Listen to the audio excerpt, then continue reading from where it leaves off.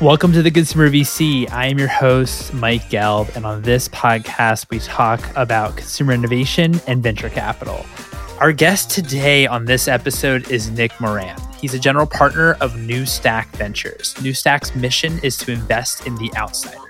Nick is also the host of the Full Ratchet podcast, which is one of my inspirations actually for starting the Consumer VC. That was his introduction to venture capital when he started creating syndicates, and now he has a fund. It's a really cool story that I'm excited to share. We discuss why he's bearish as well about Web3 short term, but bullish long term, how he thinks about deploying capital in today's market, and the long-term sustainability of the companies that he invests in. Without further ado, here's Nick.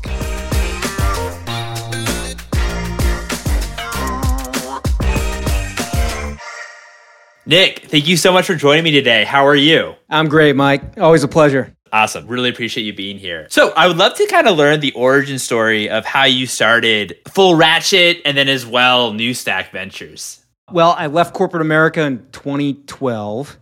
I started angel investing on my own in 2013.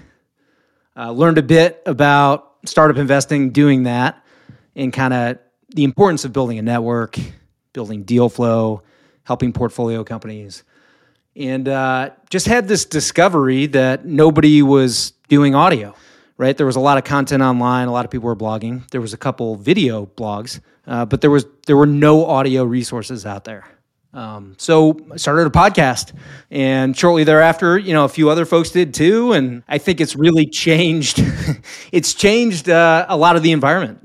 There's a lot more interest in venture. There's a lot more early stage VCs, angels, even startup founders now than there were when I started. A fun fact is when I started the show in 2013 versus now, there are more startups today in the Midwest, more unicorn startups today in the Midwest than there were when I started the show in the Bay Area back in 2013. So in less than a decade, the Midwest has caught up and surpassed the Bay Area from the standpoint of unicorns. So that's a fun fact. I started the podcast, and then New Stack came shortly thereafter. New Stack was started in 2015. We did 10 SPVs on the AngelList platform way back in the early days. Naval, Tim Ferriss, Jason Calacanis, Gil Pancina, just a handful of syndicates. And then that became a couple of funds a few years later. That's awesome. Why? I know one of the thesis towards New Stack Ventures is investing in companies outside Silicon Valley. And I know that as you said, you were based in Silicon Valley. What made you move to Chicago, leave the Bay? Was it just opportunities that you were seeing, or kind of wanted to explore and maybe be closer to the action with investing outside of Silicon Valley? Or what was kind of the rationale there? Well, Chicago's home for myself and my wife. Okay. And we were not in the Bay Area. We were in Santa Barbara, so a bit further south. Cool. And then went to Colorado for a couple of years and just kind of found our way back home. When I got to Chicago and started startup investing, I realized the environment was quite different than it was in California. Not nearly as many investors, and terms were kind of all over the place. Certainly not just startup unfriendly, but I would say VC unfriendly. There are ways that you can kind of screw a financing and a company up from the early stages by utilizing more private equity type structures. So got back to Chicago and sort of developed this thesis over time of investing in outsiders. I would see folks that were not insiders. They didn't come from Silicon Valley, they didn't work in big tech, and they didn't go to Ivy League schools, but they were just incredible, exceptional professionals in building category-defining companies, just not on the coast. And so that's kind of where the thesis came from, just finding more of those folks that were, severely undervalued assets. So what do you think? Obviously, we've seen an explosion of, as you mentioned, unicorns coming from the middle of the country between the coasts. What do you still think is maybe a misconception about, could be the Midwest, could be the South, could be, the Rockies? Where are we at now? How has it changed over the past few years since you started? And what do you still see maybe as a misconception from investors that are on the coast? I think it's come a long way, right? The pandemic had many unfortunate outcomes. One fortunate outcome for the startup ecosystem and for venture capital is coastal investors started investing in middle of the country startups. And that's something we've been doing since the beginning. In 2015, the first startup we led with New Stack Ventures was based in DC, and we never met the founders in person. It was over, Zoom didn't exist. It was over Skype and traditional phone calls. And when the pandemic hit, all of a sudden these Series A and Series B co-investors, that would lead later rounds for our startups, became much more active in the middle of the country. So I had a lot of LPs that were calling me at the time saying, has your edge been arbed away? You guys were sort of the Zoom video-based, you'll invest in Atlanta or Denver or Salt Lake City. Is that going to go away? And I think in many ways, it's actually been an accelerant because the Series A and B folks no longer have to attend board meetings in person. And now they can connect with founders all over the country in a way that previously they couldn't or just wouldn't. And so it's been a great sort of amplifier to everything we're doing. So are you saying on the Series A and B side of things, it's been an amplifier in they're more comfortable as the companies progress to that stage, then it's almost an easier pitch for you to get those companies in front of Series A and B investors? 100%. There was probably less than 10 VCs that I was very friendly with that would look at Midwest-based deals, even very strong deals. Like Mike Evans is a good friend. We're invested in his recent company. He was the co-founder of Grubhub back in the day. Grubhub, their Series A was led by Bill Gurley at Benchmark. But that is one of very, very few examples of Chicago-based startups that were funded by coastal investors. Another one called Belly was funded by Andreessen, but you can name, on one hand or two hands, the number of notable startups funded by notable VCs on the coast completely changed, right? Our last Series A round, I think I reached out to 45 VCs on the coast and made 42 intros. So lots more interest in the middle of the country. We had an investor on the show, albeit this was right before COVID happened. I think I interviewed him February 2020. So I'd love to kind of back on and see what his thoughts are now. But he had the line, which I thought was interesting, where if you want to start a technology company, it's fine to start it in a secondary or tertiary market, maybe outside the big coasts, what have you. But when you think about scale and you think about growing the company, you need to go where the talent is. And that tends to be, like the Bay Area with like software engineers and New York, maybe you put Chicago in that mix. But how do you think, especially when it comes to, secondary and tertiary markets, when you think about growing and scaling, technology companies, how do you think about placement? Obviously things have changed because of COVID, but does placement now still matter? Or are you seeing as well that companies that really you need to get good at being distributed, and that's kind of like the new normal always? It's a good question. It's a tough one to answer, but I can certainly give, my 2 cents. We've got 40 portfolio companies now, so we've seen it quite a few times. It seems like Series B is kind of the turning point. So at that point, the company is sufficiently large in doing enough hiring that they need experience.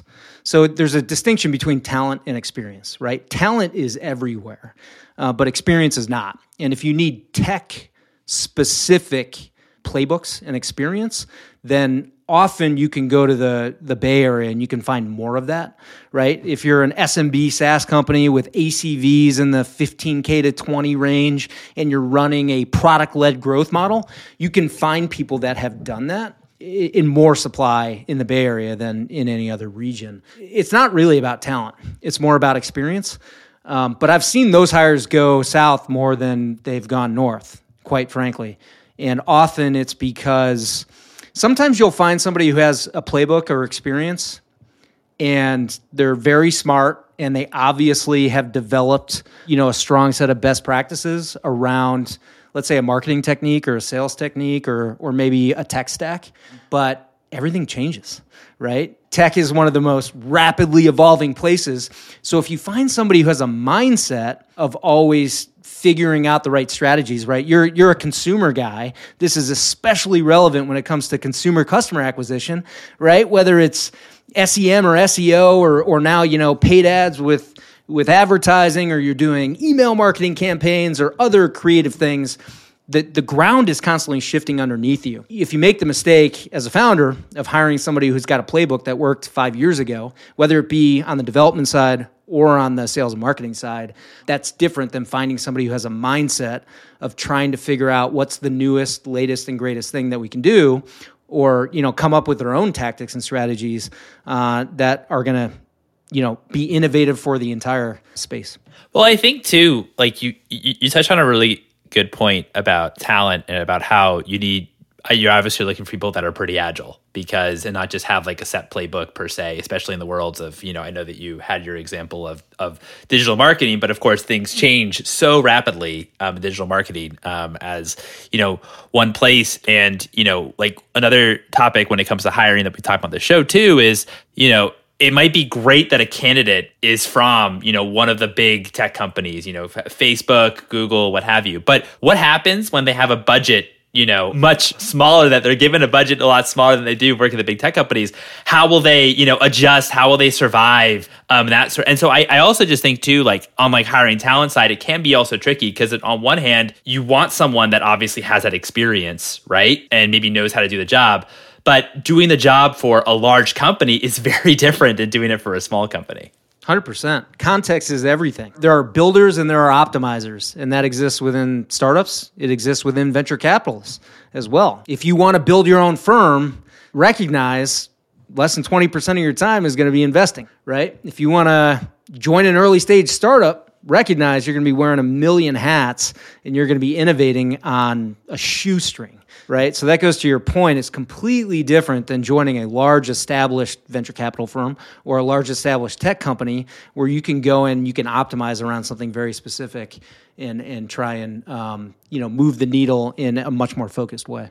That makes a lot of sense. Also, would love to kind of learn too. Obviously, you started off, as you said, angel investing, then producing syndicates on AngelList. Why did you decide to go the fund route? What was the reason there instead of, for example, joining another firm, for example, which then maybe you spend a lot more time on the deal flow side of things instead of, kind of relationship managing with LPs and what have you. But what was kind of like your mindset and how you wanted to progress per se? I think it's like an evolution of pain points. I had Lanham Napier on the show some time ago. You should have him. He is a hoot from Bill Group, but he talked about how product market fit is constantly changing. It's not something that's fixed in time. So you find product market fit in one capacity, and then it changes because the customer sets change and, needs evolve. Once you fill one set of needs, a whole new set of pain points evolves, right? And so same thing happened with us. We filled a need from the standpoint that we could now fund startups in more of a lead capacity at the time. We could do 6-figure checks instead of my little 25K or 50K check with the syndicate.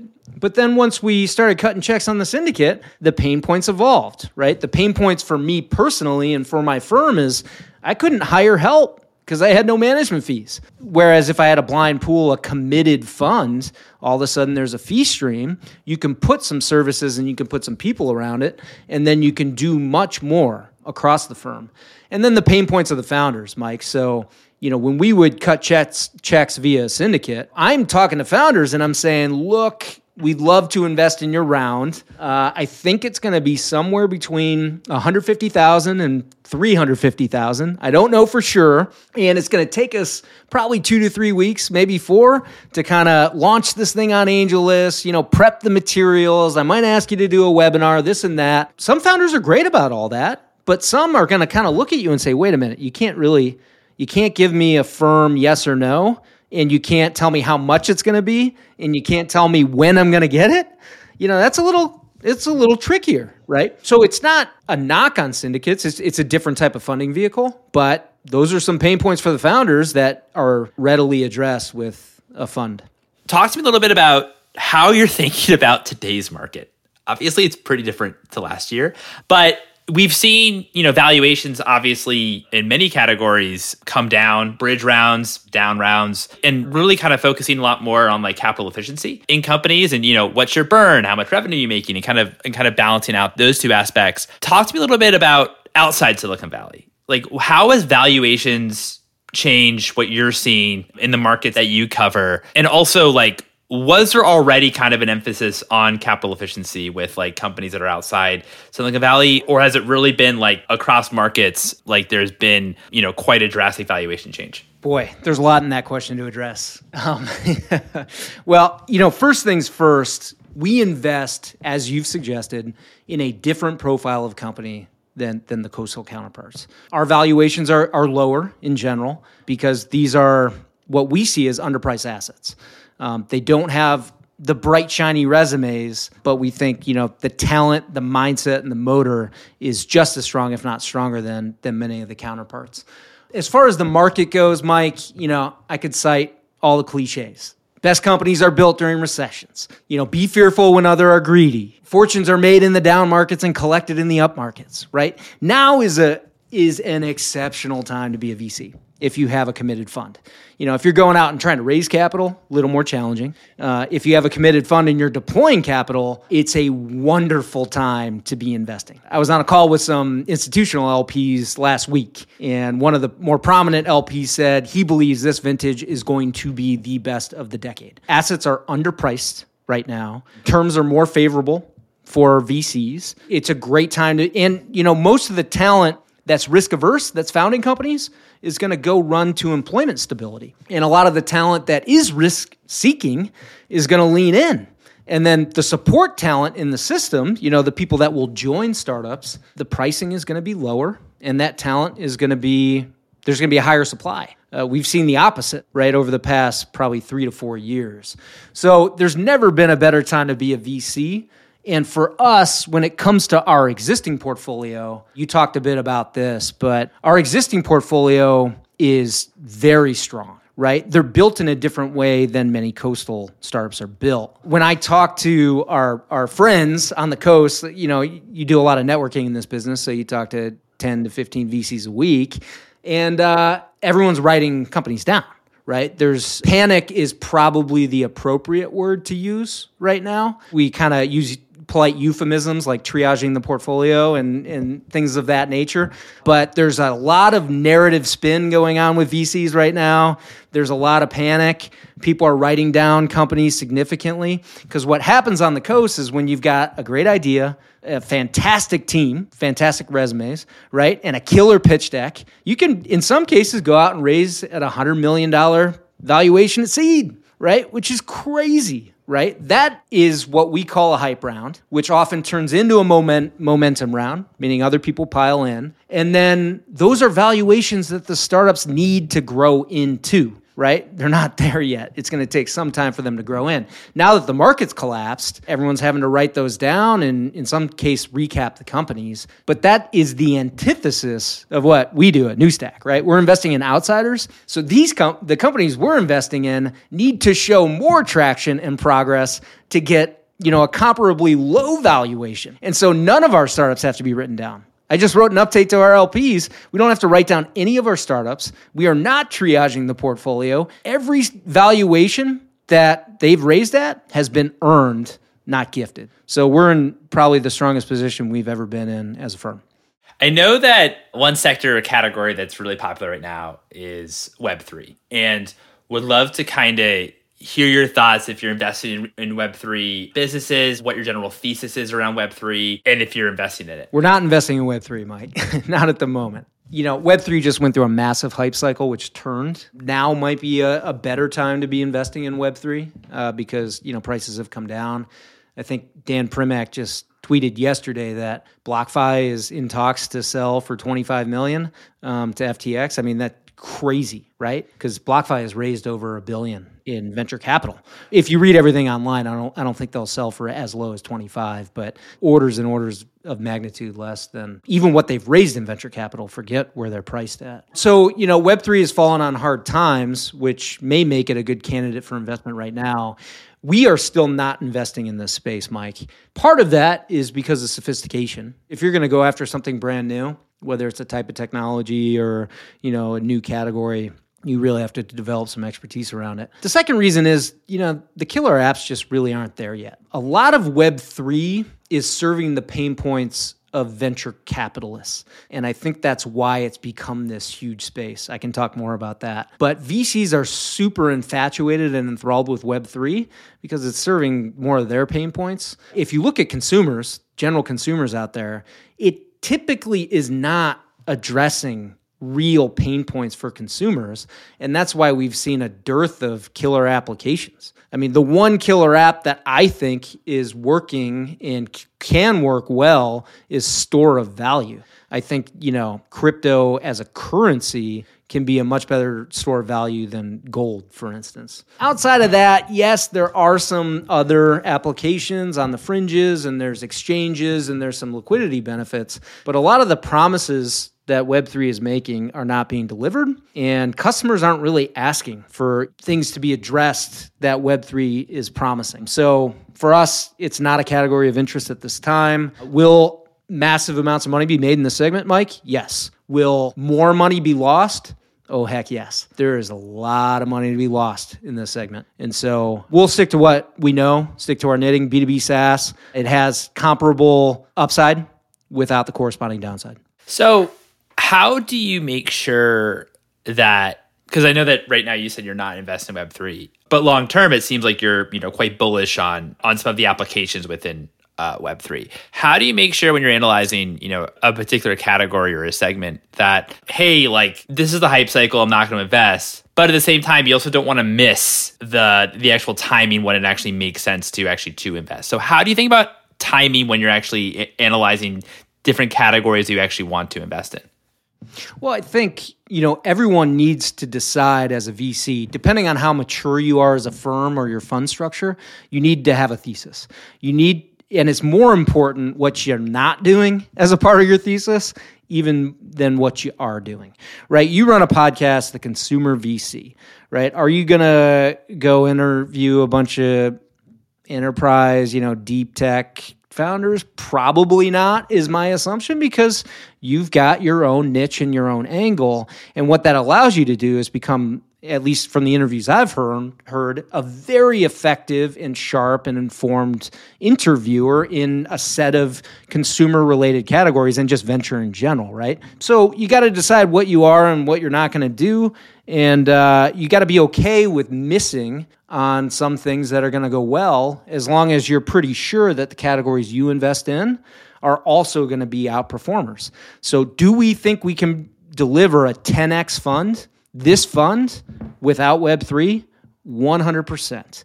That's why we're in business. We're not in business to be an also-ran. We're in business to be a top decile firm and to be the best, between the coasts. And, we're convicted in that, and we believe we can drive that without chasing hype.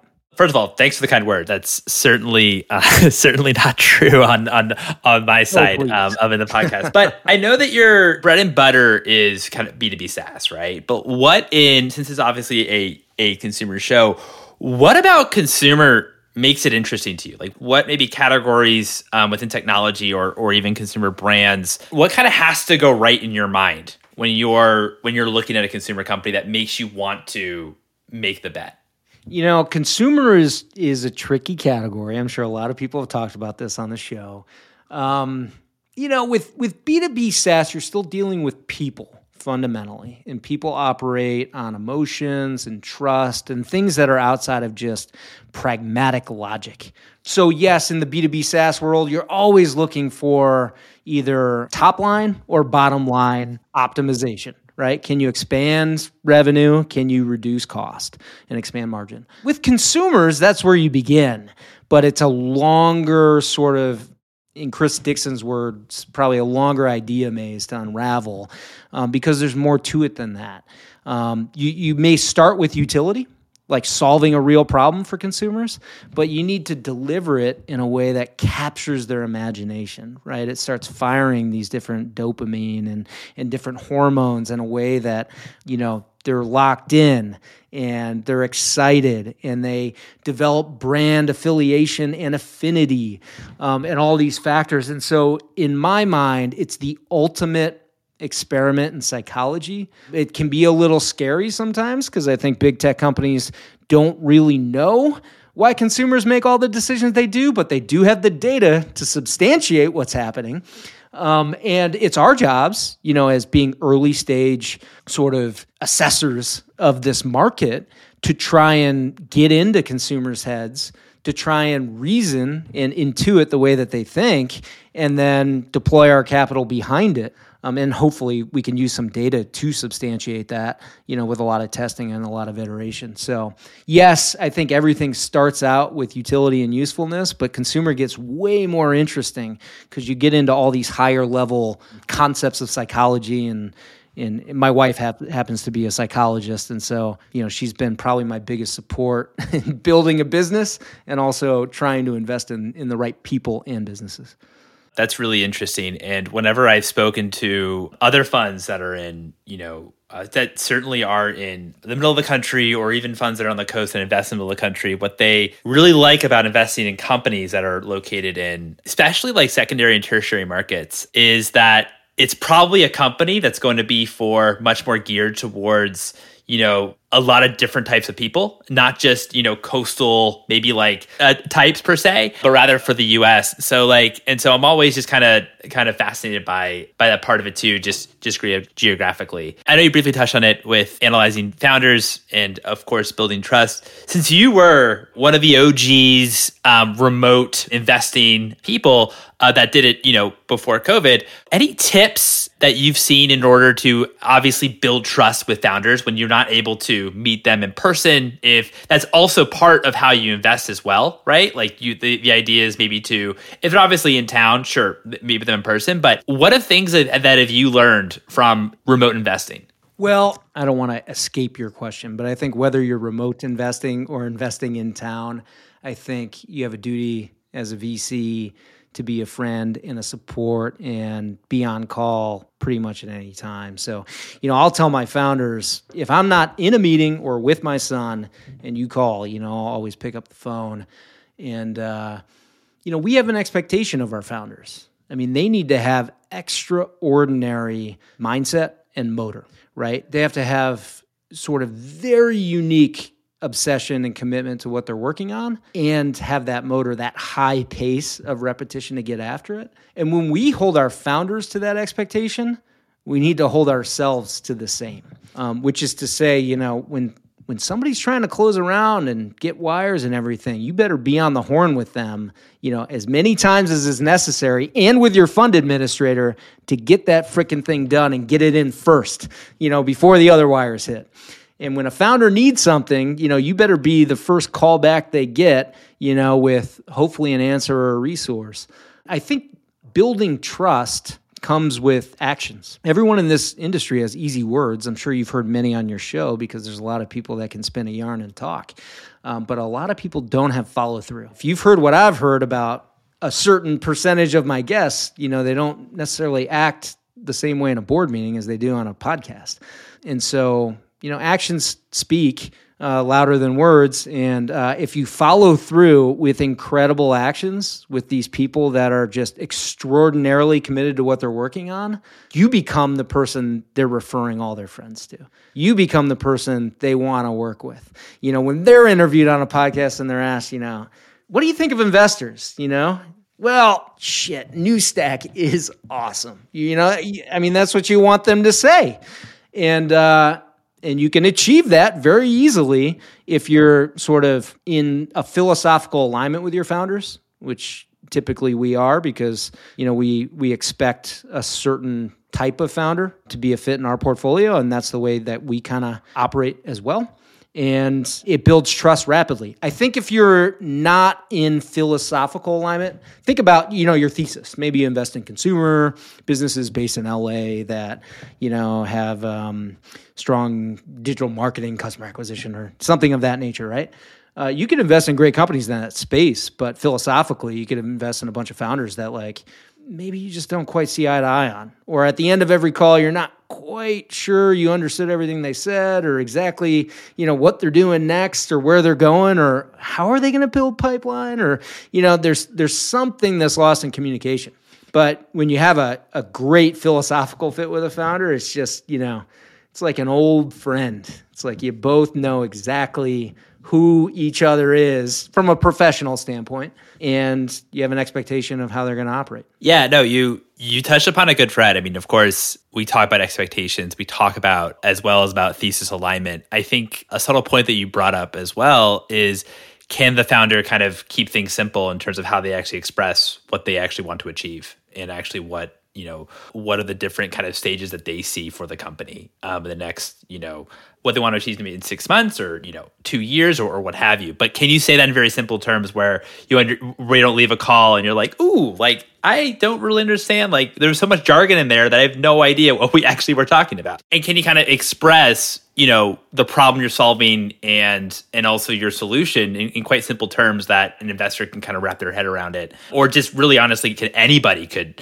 wrap their head around it. So I think that's a great point. 100%. And Mike, I mean, you take startup submissions right on your site. Man, and I know that, you try and connect with the right folks, and maybe you're doing some of your own investing. So I'd be curious to hear, what you see in these founders and, if you think philosophical alignment is important. Yeah, I do. I certainly do think that the philosophical alignment is certainly important. I think really understanding and picking through what problem that they're solving and really trying to understand when I meet with founders, try to understand, on my end, is this really that big of a problem? Is it not? And trying to, talk to customers or even just see their communities that they've built since it's all consumer online typically. That then kind of shows to me that, or it can give me kind of a feel if this is a real problem or not. Because I think that, and we talk about this a lot on the show, but I think the one part about consumer that I actually think we should take more of an enterprise SaaS approach per se, is that enterprise SaaS is point blank, you're not the customer. It's an enterprise that's a customer. But in consumer,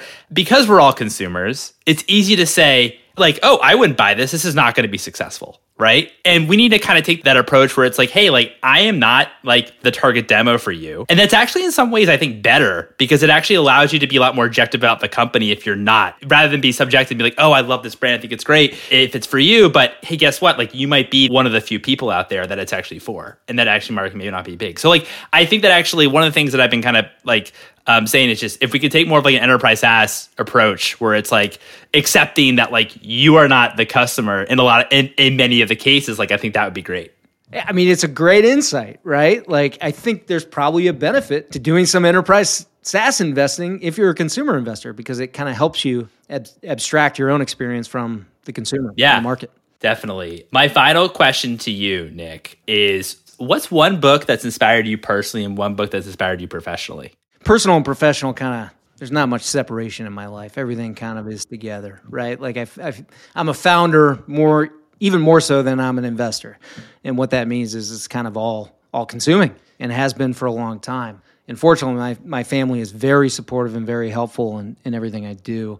I think a personal book that I really enjoyed recently, I read Can't Hurt Me by David Gogans. I think it's a great testament to resilience and a guy that was a self-described loser becoming the world's toughest man, or toughest guy, however you define that. It's just an incredible example of what mindset can do for the human spirit, in life. And if you really commit, you can achieve just about anything. A professional book that I thought was fantastic and very relevant for VCs is called, I think, Who is Michael Ovitz?